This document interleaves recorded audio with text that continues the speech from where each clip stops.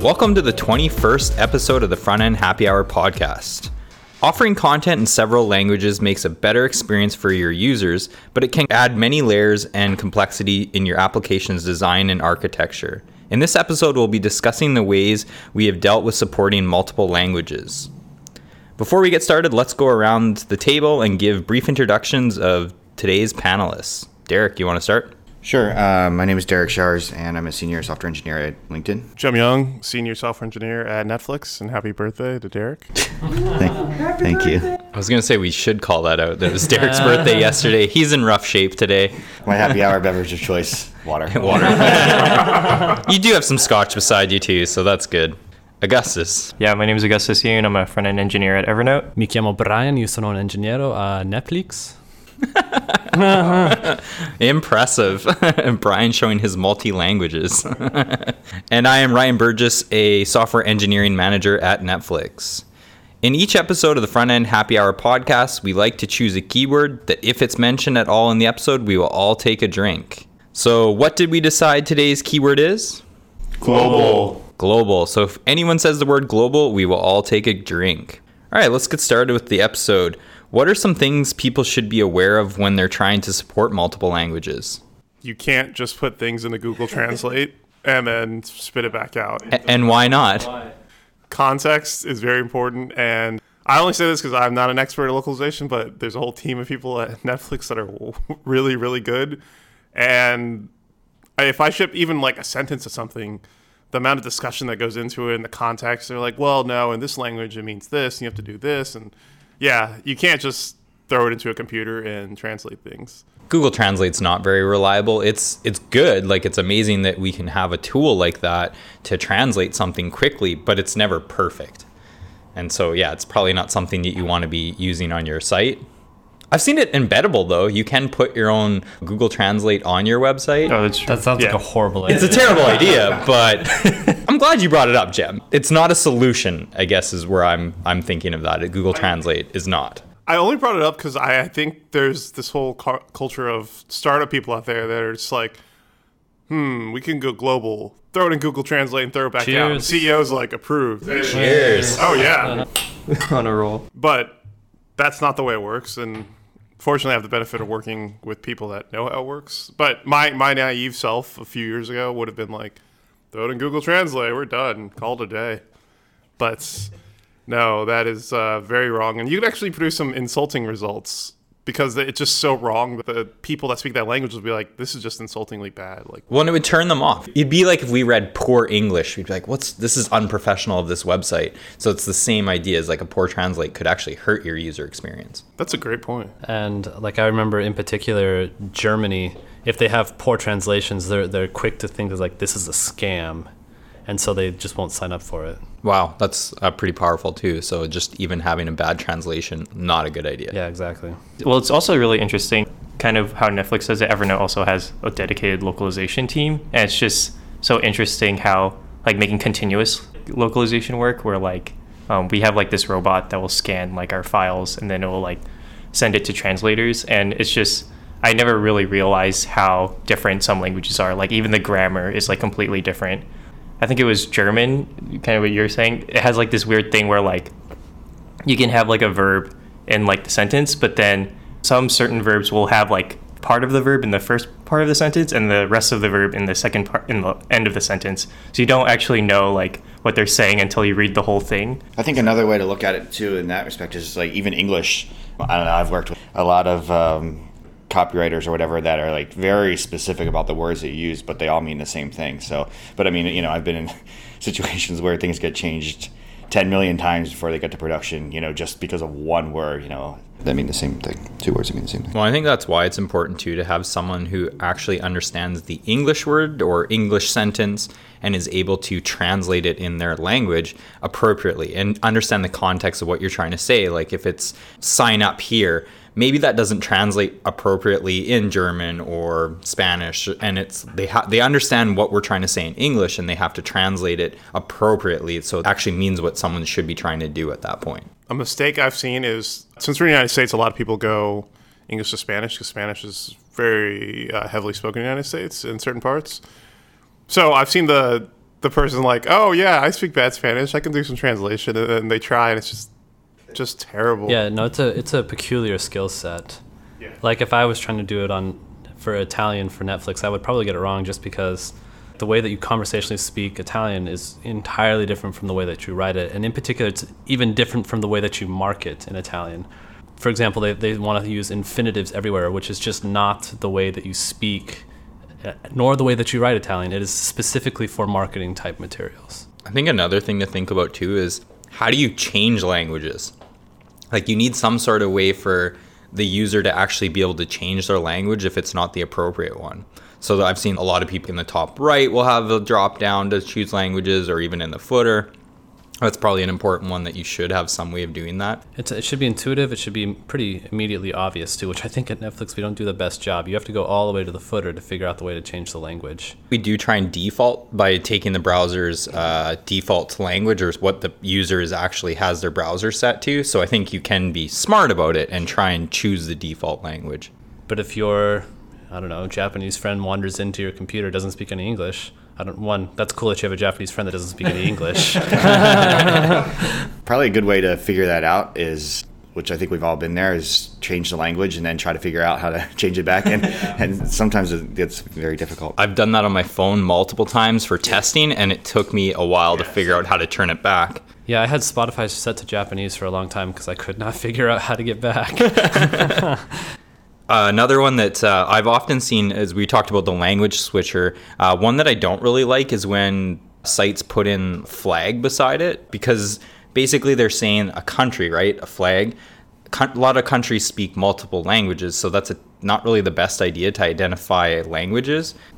Oh, that's interesting. Yeah. It's a little selectionist, but at the same time, it's still, you're communicating your point universally, right? Like if you are from the US and you see a Great Britain flag, right? You know, okay, if I click on that, I'm going to get English. So it is still effective communication. Yeah, I guess that helps a little bit in what we were just talking about. Like if you try to switch it back to English, or to a different language, you can identify with by the flag. You can see the American flag, English, America. Well, it's actually interesting because I think for Evernote, we'll have like Spanish, but then we'll also have like a separate Spanish for Latin America, or like there's Portuguese, but then there's also a separate one for Portuguese from Brazil. Yep. I'm actually not sure how different the translations are, but we have that at Netflix as well. Well. And there's enough of a difference to make a whole another language so for it. We actually have a separate one for Great Britain too that says pip pip cheerio everywhere. Did you know this in CSS? Not a lot of people know. You can use gray with an E or an A, it'll still work. Oh, really? Yeah, that is actually really interesting. That makes it harder because I can never remember which one. Same here. Isn't A America? Yeah, that's how I always remember it too. Okay. I didn't know there's a rule for it. E for Europe, A for America. I think another thing too that I always struggle with for languages is how long some of the strings get. You look at German or Russian, and then to the opposite, you have something like Chinese or Japanese that's very, very small. And so that can really screw up your UI elements. Just trying to support multiple languages, it's not that easy. Yeah, I constantly have an issue with German wrapping like 3 times or 4 times when I want it to like not wrap or only wrap once. Yeah, we actually have a language called double font or something, or double width, or I forget, but it basically just repeats the English translation twice, just in development mode. So you can see what that would look like. The other one that I struggle a lot with is Turkish, in particular Turkish, because of all the diacritics.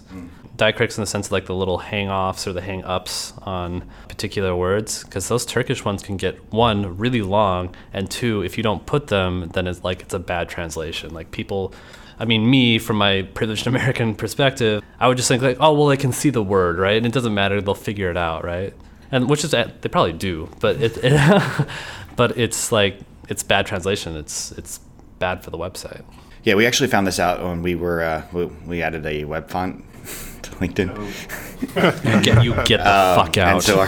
And so our library wasn't handling the line height spacing, and so with Turkish and with Thai and stuff, it looked really weird, and like no one really noticed it until there was a translator that took a look at that language, but because they would overlap because it has all of those, whatever they're called, diacritics. Thank you. It's actually a good point, is how do you support that? There's so many different ways to do that, is not even specifically to a web font, but when you're using any type of font, it doesn't necessarily work well for every language. even just for sizing, some some languages might need a larger font size. How do you typically support that across languages? Like, there's multiple ways. Use system fonts. That's how I support it. No, but even some of them, like, I feel like you can sometimes. Chinese characters may need to be a bit larger than the system font that you're using, the same font size. I kind of take a modernizer type approach, which is like have like a global class that says like, okay, this is Chinese, it's within a Chinese class. Go ahead and use a Chinese font or something like that. Yeah, I know for us, like CSS has this very useful lang selector. So like if we detect that lang selector, then we can like we'll inject this lang attribute into the like body or somewhere, and then like I think you were the one who wrote this, maybe, or I think I probably added that in because you can then use the HTML lang attribute and then leverage it from CSS or JavaScript. Yeah, I think what we do, not saying this is the right way, but we just inject like different fonts depending on the language. Like I think like for all of our Asian fonts, we do use like a specific like generic system, like Asian font that works. That's also done server side, if I remember right. So you're not loading all those fonts. It's only loading it dependent on the Dear language. God, I hope so. I hope so too. I'm like 98% sure that that's how it was done. I don't think I would have wanted to have it run all those fonts. That would kill me. We all know that Ryan doesn't care about web performance. Not at all. Not one bit. That's what we do. We have different fonts for different languages, but we For all bundle the them. global languages. Well, not for every language, but Cheers. Cheers. I fell for it. But yeah, I think we package up the bundles differently based on locale. Does anyone ever use the pseudo class in CSS where you can actually put lang and dependent on the language code, you can actually target specific languages? I haven't. What's the support for that? It's actually fairly good. I think for IE, I think it's like IE 8 and above, but That's enough. yeah, it's not too badly supported. But I could also see that being a little bit problematic if you started using it a ton, like you're adding all this extra CSS for one specific language. Yeah, you probably want to like put that all in one place. No, I agree. Yeah, or like what's nice in like Sass, you can like have extends, and so like No, you that can is just extend. not nice. That is a bad. Oh no! Do tell. I just have a particular vendetta against Sass and extends. Like trying to maintain code that has extends in it is just it's That's a true. rat's When it nest comes on out, it becomes so atrocious. But yeah, The transpiled code is not nice. the transpiled code totally isn't nice, but like if this extends this, which extends this, which extends, like you're hopping files like 7 times to find your bug, it just becomes, for me, unmanageable. that's true. Well, so like, I think what I try to do is all the extends are in like different files, and then like we're just so like, at least for languages, like we're only pulling like those certain extends for those languages.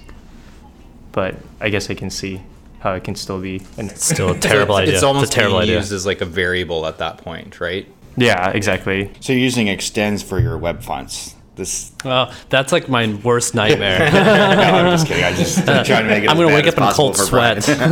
So if you're trying to support multiple languages, you're going to have to somehow change that in the URL. How would you typically go about that? I know for us at Netflix, and I actually believe Evernote does the same thing, is just using like in the URL, adding the language code in there. Like, what do you think about using something like query parameter? I think it's better to have the like /en for like more, or like / ZH or whatever for SEO purposes. Because that way the search engine can kind of differentiate. It's like, okay, this is a directory that I can tell everything in it is going to be in this language. And you can indicate to Google that that's a language selection parameter for them. Yeah, I think we do that for Facebook and Google. I believe they both have the same syntax because SEO is important. So we follow whatever rules they dictate.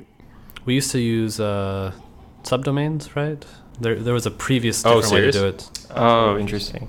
Yeah, that's not like you could do that. I feel like that It would still be, works. Like it still links to the proper language if you do it. but I feel like that would be more of a mess to handle, having subdomains. Well, they view it as different websites. They being the search engine. Yeah. Actually, like, so it's nice that like Google will let you specify in your sitemap all the different languages. I think there's like a specific lang, like meta parameter or whatever. But yeah, just from like an SEO perspective, it's better to just have your main domain / so that your main domain gets more credit for that SEO wise, rather than having all these subdomains get separate credits. I think that's the best reason. So we've talked a little bit about supporting more languages in your code base. Anything that you've experienced or want to share that caused headaches or any learnings from doing this? I think Augustus alluded to this earlier, but you really want to avoid writing language-specific stuff as much as possible in your code and your CSS, because that just becomes unmanageable, right? That you're going to get into like some weird situation that you're going to pull in like old code that's only affecting a certain language, so you have certain bugs only in certain languages. It just becomes really, really tough to bug.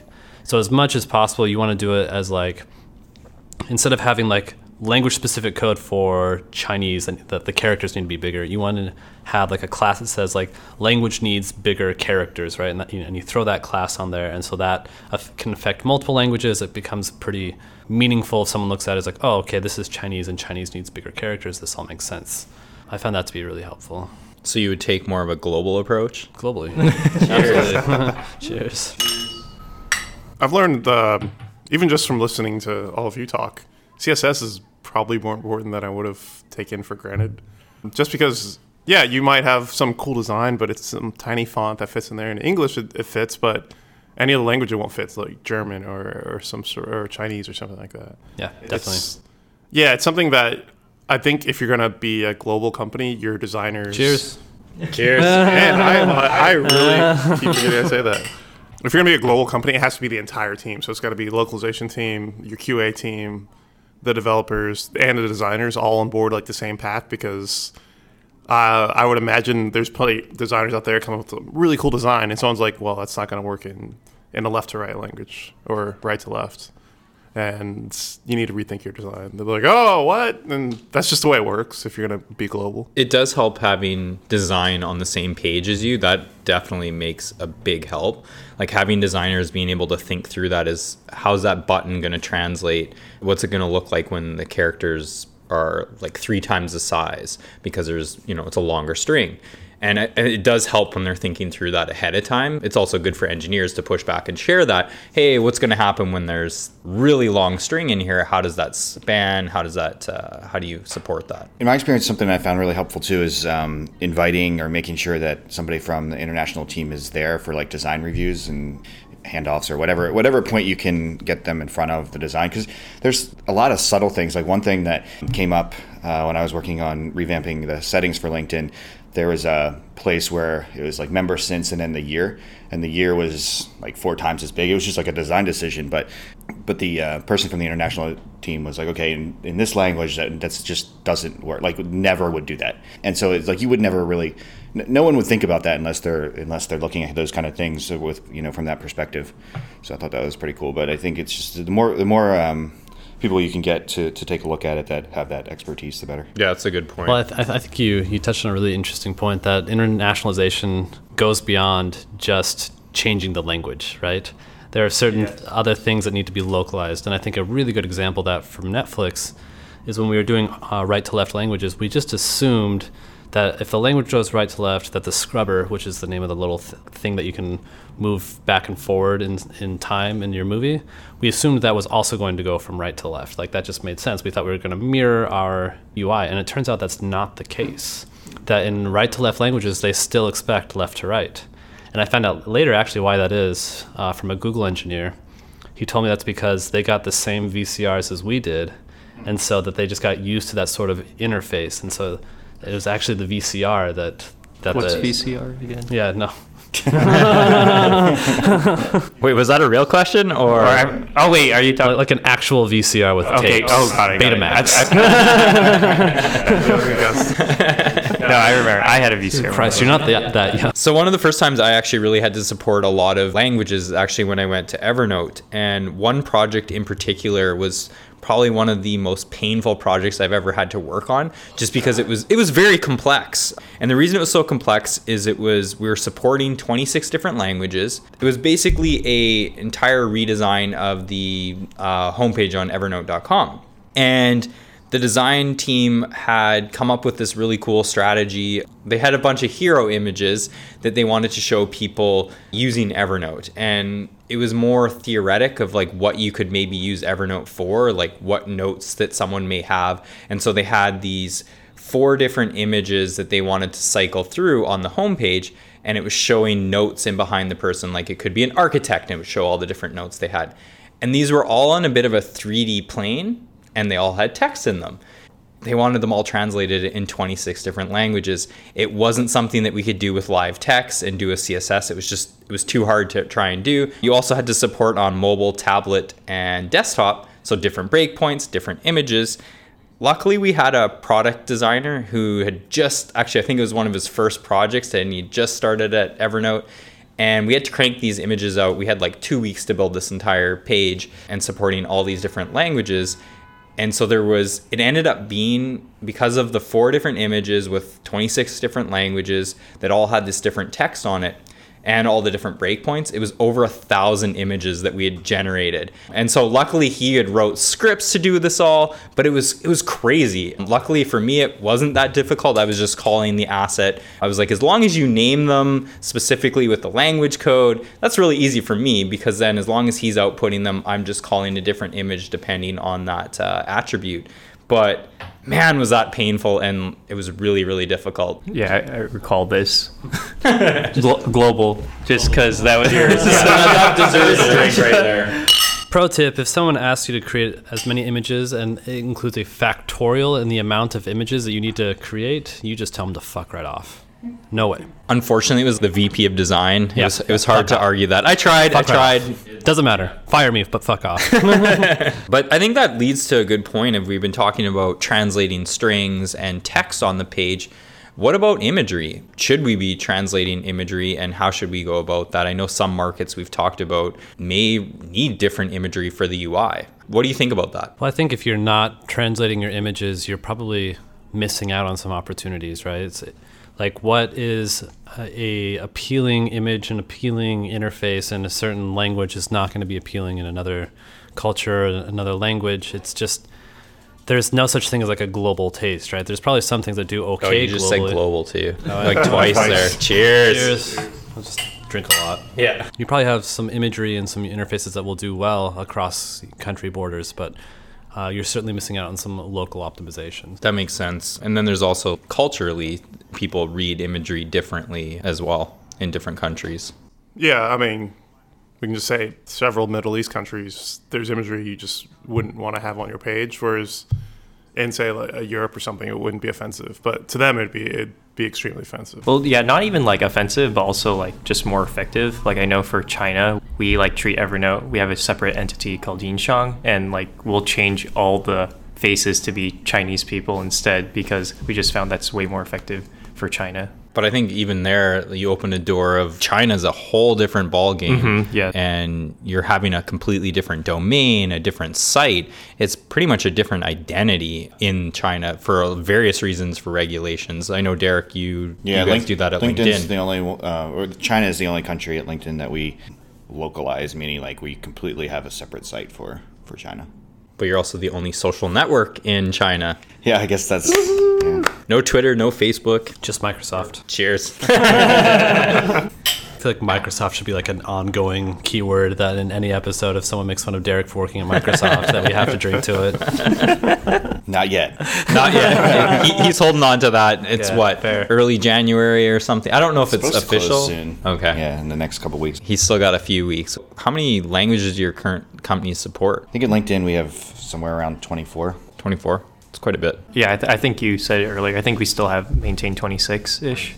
Yeah. I think we're sub 20 last I checked. I want to say like 16. Yeah, that sounds Maybe. about right. We talked a little bit about supporting right to left languages, something like Arabic. I'm interested to know what's everyone's experience been like supporting those languages. It's not easy. So I know I've had some issues dealing with that. Worst. Right? It is. Like at the end of a project, I'm like, okay, here we bring on the RTL bugs. There's a CSS selector for RTL, I believe, that you can tap into to say like this is an RTL environment. And so you can end up mirroring a lot of things. That's what we do at Netflix. As much as possible, we just try and mirror dumbly everything and then just go back and fix the things that need to be unmirrored or moved or something like that. And that's been mildly successful. I feel like you get 80 or 90% of any of my experiences of just using the changing CSS to direction RTL. I feel like you get like 80 or 90% of it works, and then you have to go and fix certain things. Definitely. Like imagery is something that we always have to be aware of, because if there's like any words in the image, obviously you're going to flip that, and it's not ideal. That's more on the designers at that point, I hope. So we do have some basics for RTL. I don't think we actively update the designs of it though, just because I think we did some for us it was really hard finding like translators for right to left languages, and so like to meet certain like it was just kind of like whenever they get translated. So making them stick with the newest designs was really difficult for us. But in terms of like supporting it, like I know we were looking into like some task process, like grunt gulp task processes that will like go through your CSS and just like flip everything. Although I don't know how that actually. That sounds like a horrible idea. It totally did, which is why when I looked at it, I was like, I'm not sure how well this works. But so I don't know if you guys actually have experience with that. Do you guys just custom like go through? It's pretty hand. That's what I imagined. Yeah. Ours is automated, but I honestly don't know what part of the stage. I know we used to use like a JavaScript framework, which you got rid of that. I think we do it at compilation in CSS, but I don't know exactly what We have like something that'll strip out pieces of CSS that are for non-RTL, and then it'll leave it in for RTL. Yeah, so at least that point, you're trying to save on some of that performance, so you're not loading it to everyone. If your language doesn't need that, don't show that to them, because that's not great. Exactly. Brian, you had mentioned about the CSS. You can actually there's an attribute you can add to your like HTML as well. I've not really leveraged that too often though, so I'm not sure how well it works or anything, but that is another option. Yeah, we do use that. Yeah, and then I think we just depend on that tag in the CSS. Yeah. So for anything that needs to be overridden. So then you do it through the HTML first, like through the markup, and then CSS for anything that you kind of need to tweak. Yeah, and looking for that attribute tag. Nice. That's awesome. That's a good way to do it. What about open source tools or anything that you're using to make it easier for supporting multi-languages? I think we're pretty proprietary. Most of the stuff we wrote ourselves. Yeah, I know like Yahoo came out with React INTL or something of the sorts, which is pretty interesting, like how they like set up like a bunch of free components for you to like make it so that you can like just kind of plug in your own localization, and then they come with the formatting for like certain currencies and stuff for free. That's nice. But I haven't tried it out yet. There's a DOM API for a lot of localization stuff, for like getting dates right, for getting currencies right. Mm-hmm. It's landed in the browser as part of the browser spec. Oh, nice. Yeah, because that's another thing is you're also it's not just strings, you're actually supporting currency and dates, calendar, all that. Yeah, I'm surprised we haven't mentioned phone numbers. Phone numbers is huge. That's so difficult. Phone numbers are, like having dealt with this recently, phone numbers are such a pain to format, and you wouldn't think so, but globally, they're such a pain that most people don't. Cheers. Most people don't even bother doing it. We tried it for a while, and then we stopped because the library I think it's Google Lib phone number, which is a really good library, but it's huge. It's a massive library. And I think we decided not to do it. And Facebook doesn't do it either. And you look at most. Yeah, we don't do it either. I had the same problem. I actually was when I rewrote settings, that one for phone number management. Obviously, it was in the designs to be formatted, but they only thought of it in the U.S. So, I spent some time looking to see how hard. I think what makes it difficult too is that it seems like, at least from the research I did, the phone number changes based on like if you're in the country or out of the country, or if you're in the European, if you're in Europe, like it's like the format and spacing changes. So it's just very complicated. It's not like one phone number is this format in this country all the time. Okay, so it's not just us. That's no. Evernote's the same way too. There's an awesome article which I wish I could remember where it was, but it was basically like 10 wrong assumptions about phone numbers. And there's just like crazy shit about phone numbers that basically you can make zero assumptions about phone numbers. Like the one that stuck out to me in my mind, that if you have the phone number 123 in a country, you cannot necessarily rule out that 1234 and 1235 are also valid phone numbers, right? Like there's just a bunch of crazy shit about phone numbers that you just can't provide for. So it's even hard the regex to validate. Yeah, I mean, you just can't. I've also noticed that some of the sites like Weebly and Squarespace are actually starting to add translation plugins and everything into the site so that you can try and... I don't know how well it works, but I thought it was interesting that you can try and support multiple languages. I know I've also seen like plugins available for static sites like Jekyll. I know, Brian, you were working in Jekyll the other day. You didn't see me roll my eyes, but I did. Also, there's plugins for WordPress, Drupal. I mean, there's a lot of various plugins and tools available depending on what you're building.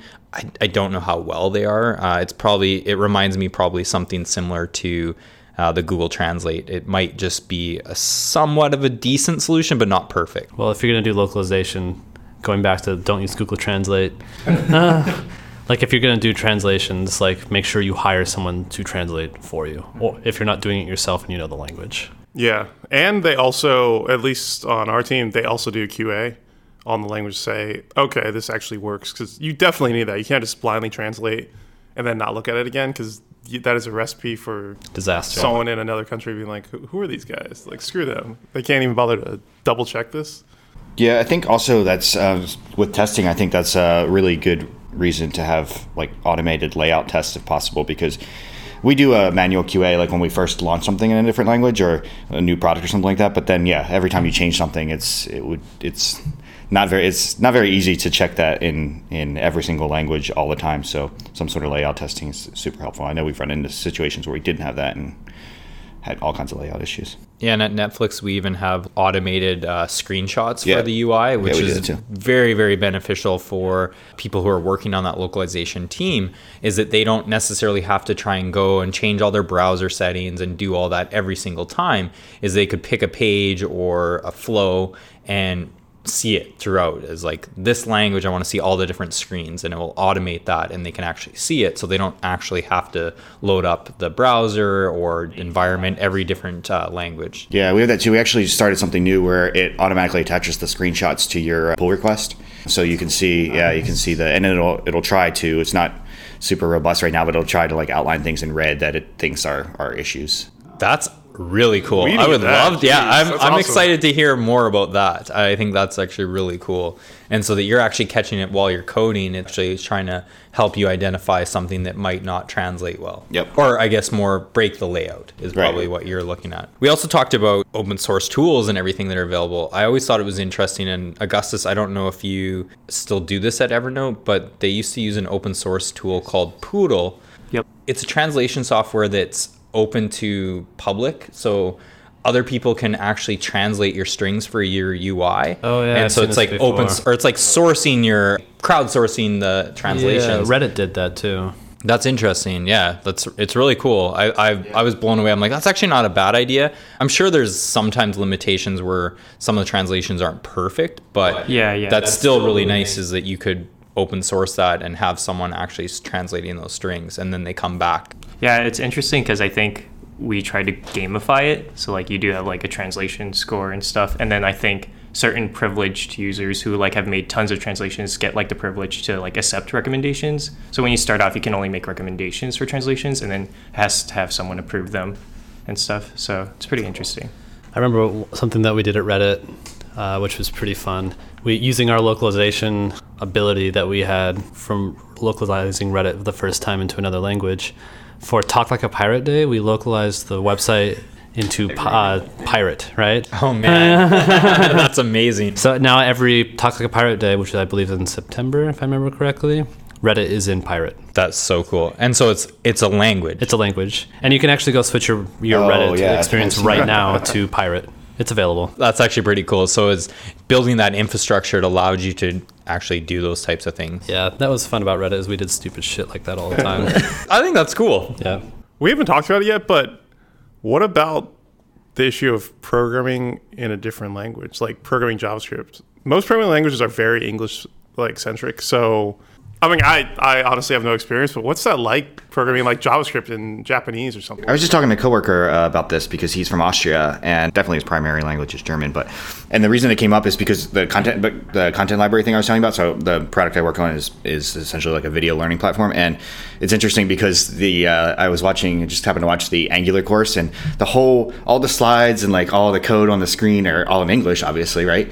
But the thing is in German, and then the subtitles are in German. So it's like it's very mismatched. It's interesting but I was asking about his code is written in English. It's just, I guess it's just something you're used to, and it's just very common. You don't even, he was kind of surprised by the question. He didn't even think about it, but for us it seems weird, I think. Yeah. Do you expect that the language is written completely in the person's language? Well, say you have like a for loop, for Yeah. instance, something basic, and a break. Like break in English Sure. to me means like you break, but in another language that may not make any sense. So I wonder what that's like. We should have The word function. Oh yeah, that's a It doesn't matter. There's so many things there that are actually English words. Well, even like variable names and stuff like I that was just gonna say, are all in English. Yeah. I would assume, especially if you're like in with a language like Japanese or Chinese. You're not putting Japanese characters as your variable, which I believe would be supported, Only recently. I only use emojis for my variable names. which you can do now. That's important. As we wrap up today's episode, let's share picks that we have that we've liked and favorited for this week. Let's go around the table and share our picks. Derek, what do you have for us this episode? So the first pick I have is because I was absent for the last episode, and on Wasted on Workflows, I guess anyway, it was about workflows. But this blog, I guess, is just they go out and interview people, and like people that are either engineers or designers or whatever, and then they just talk about their setup. It's kind of nerdy, but it's pretty cool to read some of the stuff. And then the other thing that I have is so I've recently been into Swift a lot, and I went to a Swift conference a couple weeks ago, and IBM was there and presented this framework called Katura, which is Swift on the server. It's really, really cool if you get a chance to check it out. The API is very similar to like to setting up a node server. It's just as easy, and it's actually, according to some of the data that he had, pretty quick. It outperformed Java and Node in memory usage on the server. On a Linux server That's that not he was hard. using, so. I'm not impressed by that. So yeah, it's definitely something I want to check out more. Jem, what do you have? My first pick is an HTC Vive because I just got one, and it's pretty freaking cool. I won't lie, it's very, very expensive, but I mean, I don't know, I still use it, and it like my mind's blown every single time I'm playing it. It's just incredible. So, do you want to come over, Augustus? I was going to say, we're all coming to your house later to My play jaws this. were kind of dropped. No one could see. My second pick is The Crown. It's a show on Netflix. It's one of our probably more production-heavy shows, and it seems pretty boring. It's like, oh, a period drama about Queen Elizabeth, blah, blah, blah. But it's actually really good. It just... I started watching it tentatively, like, British show, what am I going to do with this? And it just, like, sucked me in. So that's my second. My wife watches it like anytime I'm not around, or like if I walk in, It's a because I good show. refuse to watch it. But Watch it, man. Just watch one episode. I've heard it's super good. I've only watched the first episode, but I've heard it's really good. Augustus, what do you have? Yeah, sure. So my first pick is Surge.io. So this is actually the continuous localization open source library that we use. We open sourced it, and our localization team wrote it. And they have some talks on it from localization conferences, but this is like the thing that powers like our L10N robot. So it'll like scan our repository for strings, and then like you can actually customize like plugins to like make it smart and figure out what are considered strings and what isn't. So that one's pretty cool. Also, like what's L10N? L10N is localization. Actually, I didn't know this, but it's like L, and then there's 10 letters, and then N, just like how I18N is. Or A11Y. Oh, yeah. of A11Y. accessibility. Fact of the day. My second pick is this thing called Moral Machine, which is an MIT like project where they're trying to like make algorithms for smart cars. It'll give you like pictures of like if a car had to crash into someone, so there might be a baby, there might be like a dog, which should you choose? And you like help the car choose. And this is like how machine cute is the learning. dog? Great question. wait, is this kind of like what you were talking about before with languages? Like it's crowdsourced and people decide? Yes, exactly. Well, so I think Moral Machine is like you're providing the machine learning training for like smart cars to like choose like if it came across that situation, who should it crash into? Like, All right, so if it's Hitler or like a choir of angels, which one do you choose? I'm just kidding. well, it gave me a situation where there's a lady strolling a baby, and then these guys robbing a bank. I chose the bank robbers every time, man. That lady stole that baby. You don't know that. That could be it. What happens if I'm one of the robbers and the smart car is my getaway vehicle? There's so many follow-up questions. Brian, what do you have for us? My first one is to support a newspaper or some sort of news source. I used to work for a newspaper. That was my first job. And Like throwing newspapers at people's doors, or no, what? I was a web developer for Jesus. No, I was a web developer on a newspaper in Salt Lake, and I saw what it was like to these journalists having to make like clickbaity, stupid articles because that's how we got page views and that's how we got ads and that's what paid my salary, right? So I think the more that we pay for our journalism, the better kind of news we're gonna get. I did both this SF Chronicle and the Washington Post, and I've been, particularly with the Washington Post, super happy with it. My second pick is QuickDraw with Google, which is super fun. It's like Pictionary with machine learning. So you start drawing something, and the algorithm tries to guess what you're drawing, and it is wildly entertaining because it's usually pretty good, and it gets your drawings way faster than you think it should. Some of them were really hard, though. They were insultingly hard. The one I got that I remember was camouflage. Like, how am I going to draw a camouflage? That's in really tough. 15 yeah. seconds. Yeah, you only have 20 seconds before it's up, and then there's like 6 rounds. It's pretty fun, so I recommend that. All right, so for my picks, I have a music pick and a documentary series. So the documentary series is called Oliver Stone's Untold History of the United States. I thought it was very timely because we just went through the presidential election. This documentary, it's a series of episodes so it's like a TV series, but talking about the alternative take on American history. I thought it was really interesting. I've actually only seen the first episode, but I am working my way through it. It's really interesting so far. It is available on Netflix, so check that one out.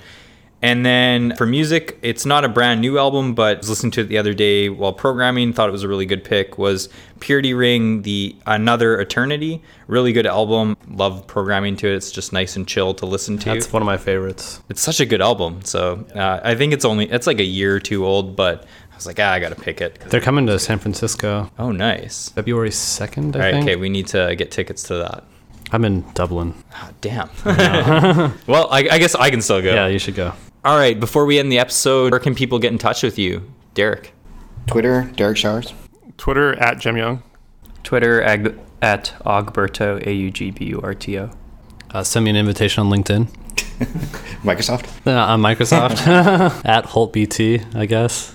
And I'm Burgess D. Ryan on Twitter. Thank you all for listening to today's episode. Make sure to rate us on iTunes and Google Play. Let others know what you think of our podcast. It definitely helps us gain more audience and letting people know if it's good or not. Follow us on Twitter at FrontEndHH. Global. Global. Cheers.